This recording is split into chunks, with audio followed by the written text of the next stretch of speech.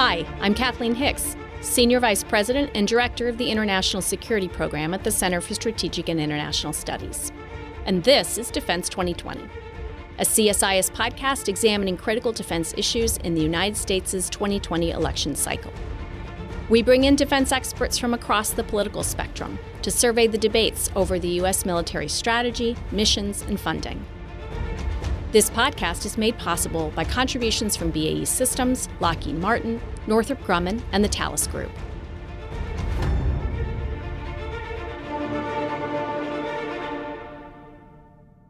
In this episode of Defense 2020, I'll be speaking with 4 experts about great power competition. Michael Mazar, Senior Political Scientist at the RAND Corporation. Oriana Schuyler Mastro, Assistant Professor of Security Studies at Georgetown and Resident Scholar at the American Enterprise Institute. Chris Preble, Vice President for Defense and Foreign Policy Studies at the Cato Institute. And Kori Schake, Deputy Director General of the International Institute for Strategic Studies. Thanks to everybody for joining. We have in the room here today Oriana and Chris and Mike, and we have Kori Schake joining us by phone from London. All of you have been writing on the very topic we're going to talk about today, which is great power competition or strategic competition. These are terms that are very much in the discussion points inside the Washington security establishment and among allies. But I think there's probably a lot to break down in terms of whether those terms have meaning that's universal, whether there's differences of view on the terms themselves or their value. And so maybe, Oriana, we can just start with you and get your sense. Is this frame, great power competition, is it meaningful? Is it accurate? Should we be using it? So I think this is the best frame that we have right now. If you look historically, every time you have a situation like a rising power like China and you have an established great power like the United States, the dynamics of that relationship are different every single time. The nature of power is different every single time. So what we have is this term that we use to describe when two countries have amassed enough military, political, and economic power such that they can compete with one another. Usually it's globally or in key strategic areas. I would say it's difficult to explain the U.S.-China relationship that way only because we don't have that parity quite yet. You know, China, I think, is more of a rising power than a great power at this point. But I understand the individuals who decided to use this term, it was mainly to signal to the U.S. bureaucracy that the age of, forever wars and counterterrorism and, the United States focusing on security threats that might not be so existential is over. And we have to now think about trade-offs, prioritization of things that are more important, like dealing with the rise of China. And Mike, you and your team at RAND have written about this frame and its historical antecedents, and also about, if you will, the complexity in the current environment. Do you think we're framing up our security challenges right now? I think the term great power competition is misleading in a lot of ways. I mean, I agree entirely that I think it's in some ways the best we have, and it is symbolic of a shift to competition with major powers. But to me, the historic basis of this is in a world that's a much more of a free-for-all with multiple great powers all kind of facing off against one another and trying to develop a policy for that environment. And why that's misleading to me is that that's not the world that we have today. Particularly the U.S.-China relationship, I think, is evolving under the shadow of this post-war order we put together, where we have a lot of value-sharing democracies that we can work with. And to think in terms of great power competition, to me, misses the real structure of international politics now, which is not as it was in those earlier eras of great power competition. Even, when we looked at even the word competition is used a million times in the IR literature, but it's very under-theorized in terms of what it actually means. I mean, I think it's a great point that every one of these cases is unique and contingent. So we should think in terms of a rising and increasingly intense competition across multiple areas with China, with kind of a revisionist Russia in the background, and treat it as it is and not worry so much about putting it underneath a concept. Yeah. Chris, your view. So in addition to the problem with competition that Mike highlighted, and again, what does this mean? The nature of this competition is likely to be different. I hope we get into that. I have two problems with it. First of all, I have a hard time sort of equating or lumping together Russia and China. China is a rising power. Russia is a declining power. I struggled even to think of Russia as a great power with maybe one or two key exceptions. Well, that is thousands of nuclear weapons and UN Security Council permanent membership. So, those are two big exceptions. But I think the differences between these two countries are so dramatic to lump them together, as the national security strategy tries to do, is a real problem.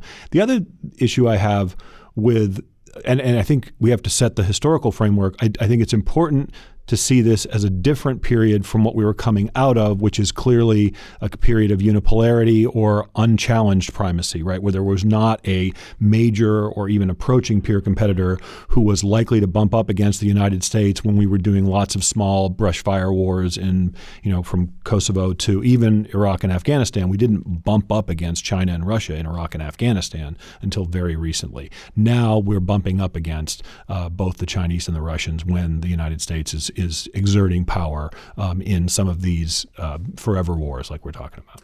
Is there a framework that you prefer?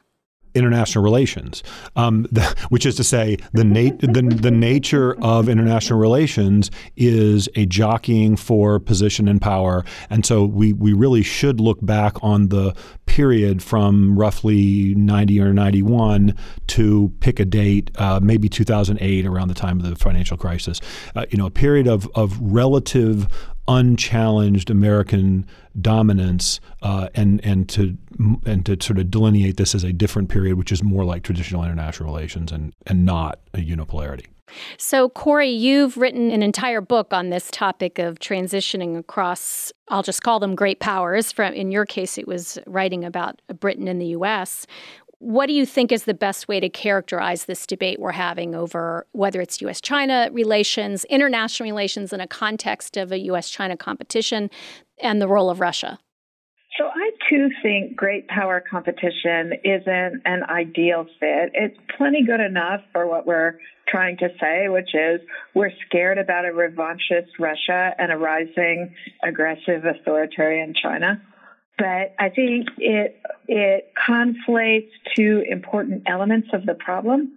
One is the nature of countries strong enough and different enough, strong enough to be dangerous to us. And the second element of it is why we're actually afraid of those countries. And that has to do with normative issues. It has to do with issues of governance. We're not scared of a strong Germany. We're scared of a strong China or a strong Russia because of the nature of governance in those societies and the way domestic governance issues color their international behavior. So I think there's both a type of governance piece of what we're talking about when we talk about great power competition, and also oh God, these countries are getting strong, or like Russia, as Chris pointed out, it's not getting strong, but it's got the necessary tools to do a lot of damage to us and a willingness to do so. So what are some of the blind spots, if you think there are any, in having a very focused approach? So the good news, it sounds like, is that the U.S. is focusing its security attention, as Oriana put it, has a framework in which it's driving attention to this issue in particular of U.S.-China competition. Mike, Chris, and Corey, you've pointed out some of these other ways in which the U.S. is trying to think through its security beyond the China piece. What might be some of those areas that we are under-attending to or just need to make sure we're capturing? So I have a few ideas on this. I would say the great power competition framework is good because it describes to us maybe what these countries want. But I think China wants to be dominant in their region. And I don't think they want to have that global dominance in a military sense. I think they think political and economic power is sufficient for them to be able to veto things that aren't in their favor and to have a degree of control over the future of those regions. But one of the main differences today than maybe the Cold War era is I see Asia as being the center of power in the world. So just like the United States or the Soviet Union felt like they had to control Europe to be a superpower, nowadays you have to control Asia to be a superpower. And so the concept lets us focus on the fact that China does have that ambition. But the big blind spot that I see, at least for a lot of individuals who maybe focus on great power competition, but not China in particular, is they assume China wants what the United States has, and that China is going to try to gain it the same way the United States has gained it. So one of the big problems has to do with how they have focused largely on political and economic power to date to leverage other countries. In the majority of the world, that's the type of power they use. They don't think foreign military intervention is a good tool of power, and they don't have, at this point, plans to have a global military presence in the same way the United States does. Now, we're always looking for tools or keys of what their intentions are, and we're looking for things like overseas basing. One Belt, One Road will be significant when there's overseas basing. And it's significant now because that's not how China does things. And so one of my main concerns when we use some of these analogies, great power competition, when you talk about World War II, the Cold War, those states were very different in how they thought was the most effective means of accumulating power. So the United States didn't seek colonies after World War II. China's not going to seek the same type of global presence we have. And so I think we're kind of preparing for the wrong type of threats because we're preparing to deal with ourselves. So interesting. And you've written before about this as displacing rather than replacing the U.S. Is that what you mean? Exactly. Yeah, I'd say, two things. One is, I agree entirely that the great power competition frame harks back to eras where armies and political military power and Hans Morgenthau's concepts ruled the world, and that's not the main challenge we face today. A second thing is, I think that by calling forth this image of a bunch of independent, conflictual countries, to get to what Corey was saying, it causes us to downplay the greatest advantage I think a great power has ever had, which is the alignment of world politics that we've helped to put into place in the last 70 years. Even apart from whether we believe in the significance of a rules-based order, if you just look at U.S. formal alliances and the economic and military power behind them, not that everyone is going to fight against any potential threat, but broadly speaking, you have an alignment of world politics that is an enormous advantage for us, that mostly wants what we want and is certainly not going to come out in support of aggressive military action or even excessively coercive economic action by others. So to the extent that a great power competition frame causes us to think transactionally, bilaterally, unilaterally, it causes us to undermine our greatest competitive advantage. That's really well said. I want to echo that completely. I also want to come back to something Oriana said about prioritization. It was clear that the national security strategy and the national defense strategy wanted to sort of emphasize this transition away from the forever wars, from the wars in Iraq and Afghanistan, into a different kind of competition against a rising power and near peer.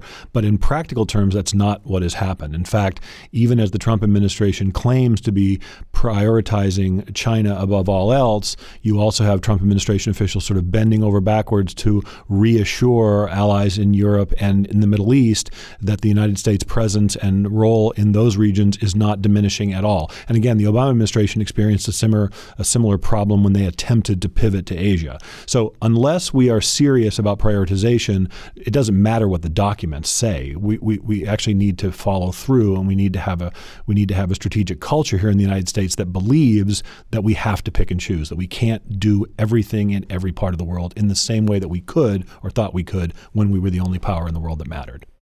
Corey, I want to invite you to comment on this stream, but also I wanted to flag that you've written before about the applicability, roughly in defense of the applicability of the Cold War analogy as sort of roughly good enough for how we should be thinking about the U.S.-China competition. So love to hear your thoughts on that or any of the conversation. Sure. I agree with the challenges that Oriana raised initially about historical precedents of great power competition, and very strongly Chris's concerns about it also very strongly resonated with me. But the Cold War analogy is useful in one way, which connects to my biggest concern about our blind spot, which is the militarization of the issue. That it seems to me that during the Cold War, we understood that military force could freeze the competition and channel it into economic and political and cultural and alliance directions in ways that we understood were advantageous to us, that was playing to our strengths to take it out of sheer military direct engagement. And I worry that we're not thinking enough that way about China. And it's partly the framing of great power competition, which brings to mind the Napoleonic Wars. It's partly the fact that the Defense Department is so much better at planning than any other part of the American government is, that they're always far out ahead in implementation of the strategies. What I hope we will understand from any Cold War analogy or from the framing of great power competition is that we actually don't want this to be a military confrontation. And what we ought to be doing is thinking as creatively, as diabolically about the ways that we can influence Chinese government behavior in the way we did during the Cold War. And let me just give you my very favorite example. The Obama administration's ambassador in Beijing, Governor Huntsman, posted on the embassy website the air quality index in Beijing. And it cost us no money to do that. It risked no confrontation with the Beijing government. All it did was force the government of China into accountability about something its own public cared about. And thinking creatively enough about that, not about how to get the Chinese government to agree to the rules that we have established in the international order, but to align lines of operation such that they're forced into it by their own interests and by their own needs. And we're not given nearly enough thought to that kind of small ball activity that is our comparative advantage with authoritarian societies. I just want to add, I think the situation now between China and the United States is actually more difficult and more complicated than what existed between the United States and the Soviet Union for a number of reasons. Corey laid out a few of the key differences, and one I would like to add is that the United States doesn't have the advantage in the economic sphere. Right? That is a huge difference. That if I agree that we don't want to over-militarize this issue, but even if the United States does establish itself as the security partner of choice, which I think is a big goal of our military strategy, that's not enough. Most countries in Southeast Asia might think of the United States as a security partner of choice, but still might lean towards China because of the economic power that's there.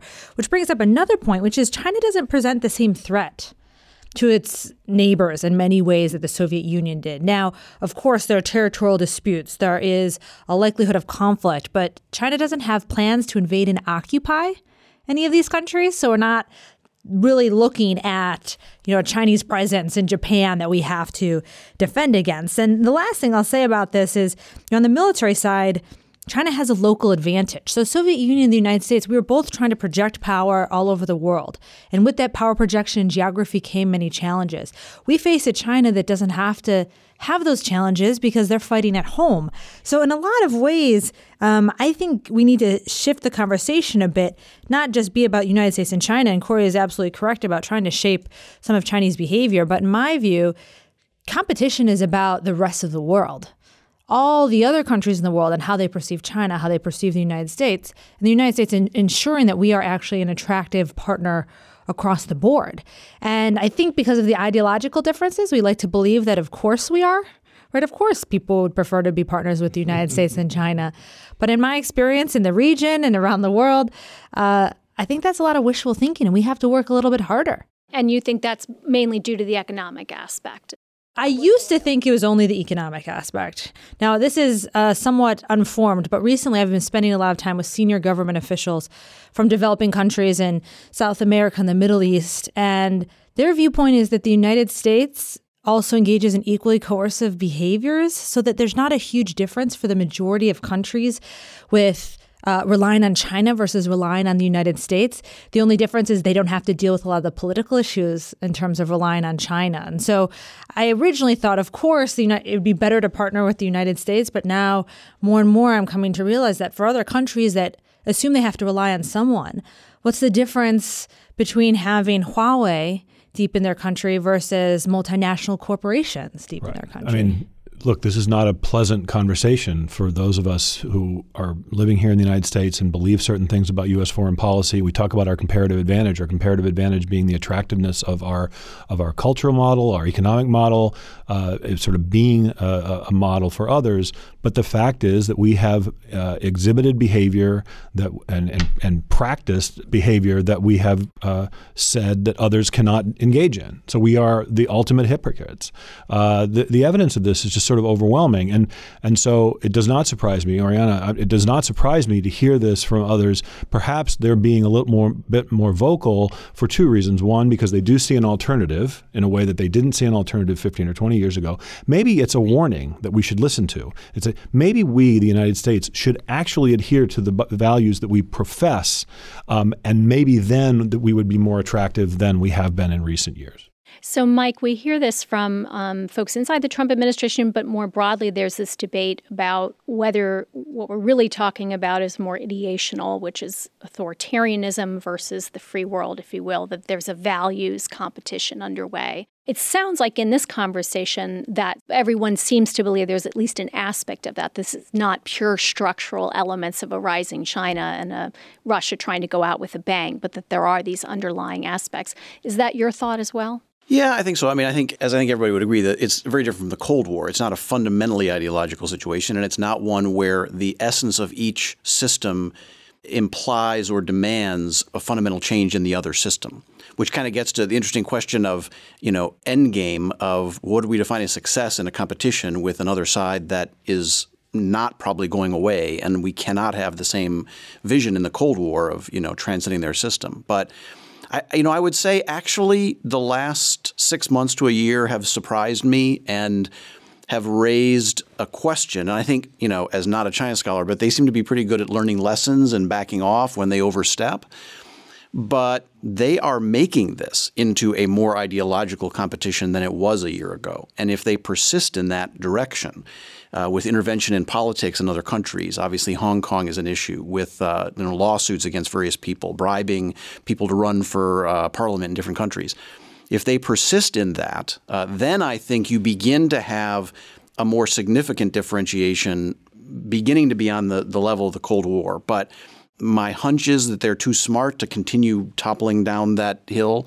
So I think that in this sense, the fact that it's a competition against an authoritarian government is absolutely a significant part of it. It is not the dominant part as it was in the Cold War.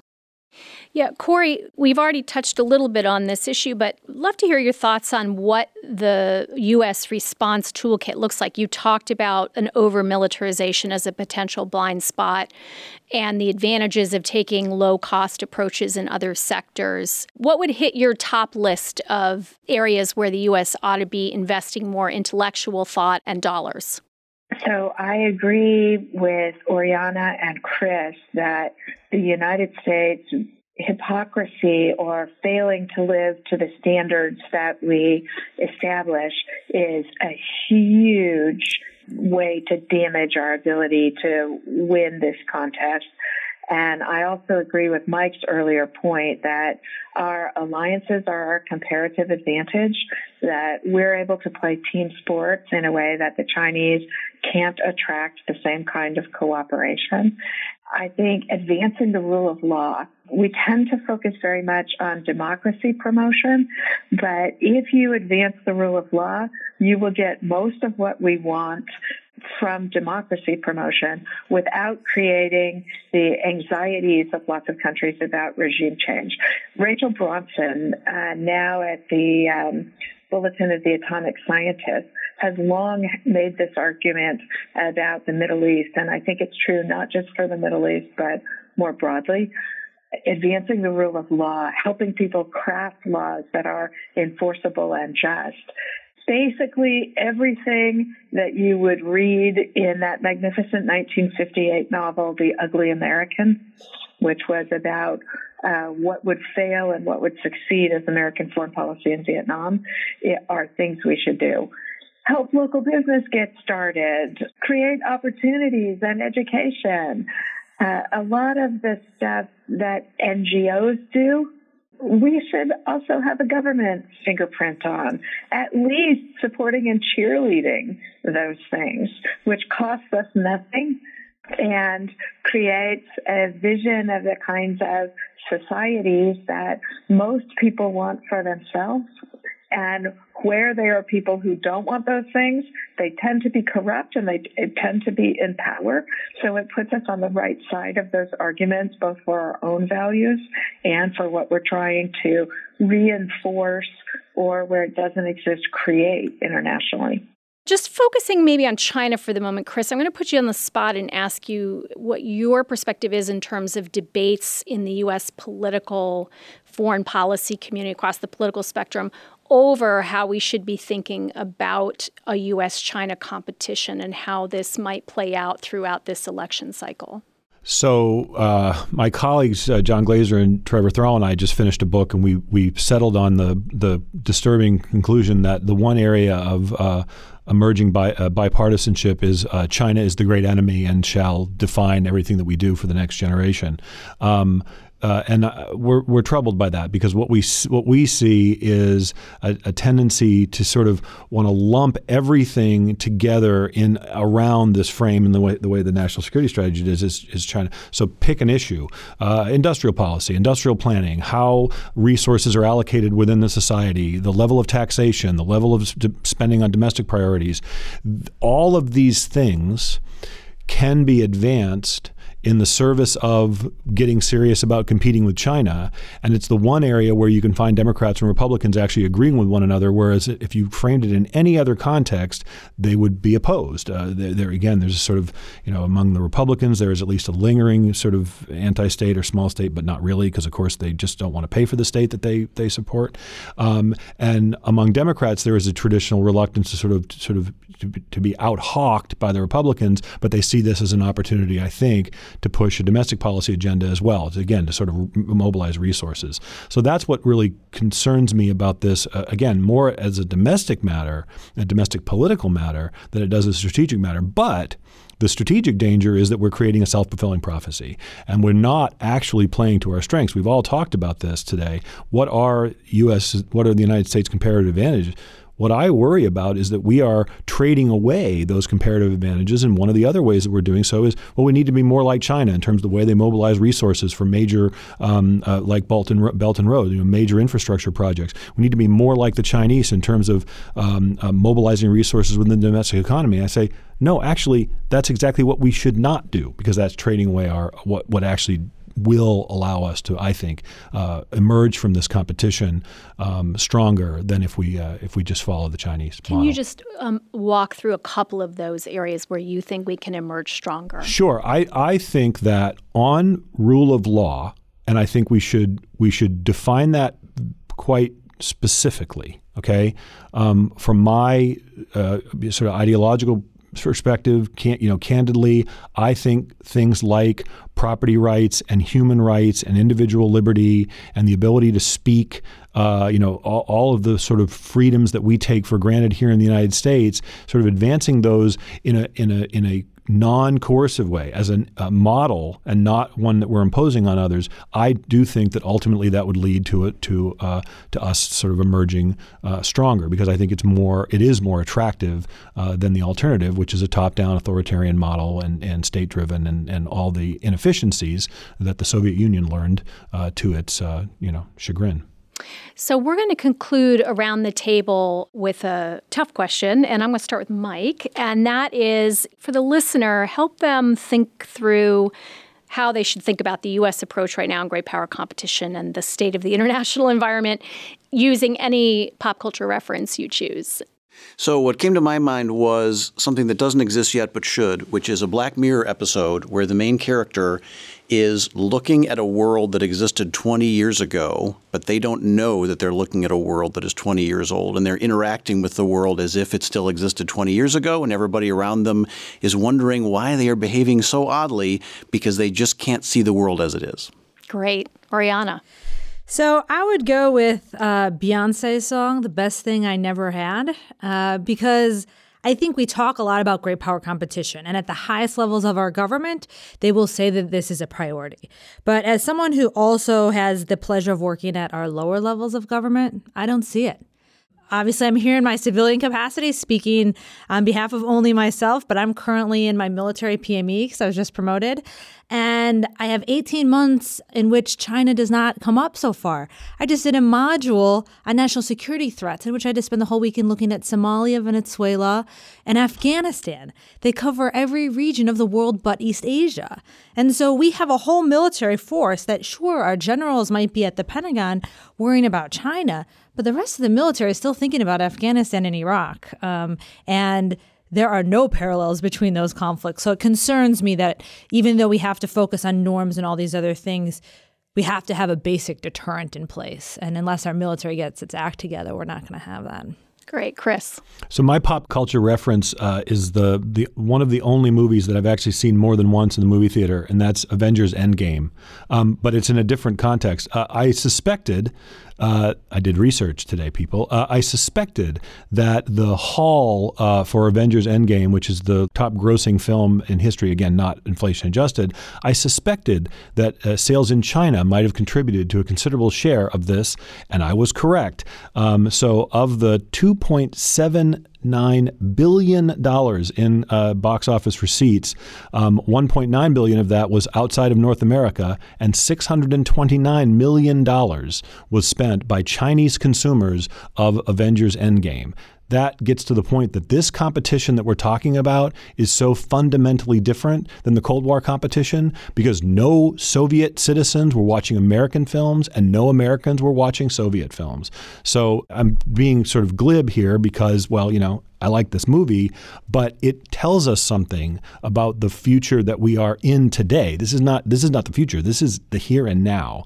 And I don't think we should want to unwind ourselves from that kind of economic relationship, and so I just wanted to give an excuse to myself to research more about this film that I saw. Research the box office findings. Correct. Corey, you get to take us out, and are you going to? I'm curious to know whether you're going to have a sunnier outlook. Of course, I am going to have a sunnier outlook.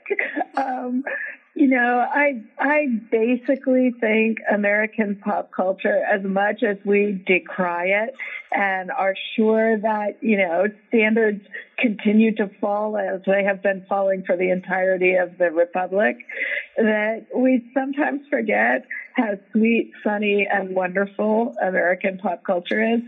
And let me offer my favorite example, which is the episode of Veep, where they go to Silicon Valley and the precious self-righteousness of the Silicon Valley folks about how they're making the world a better place.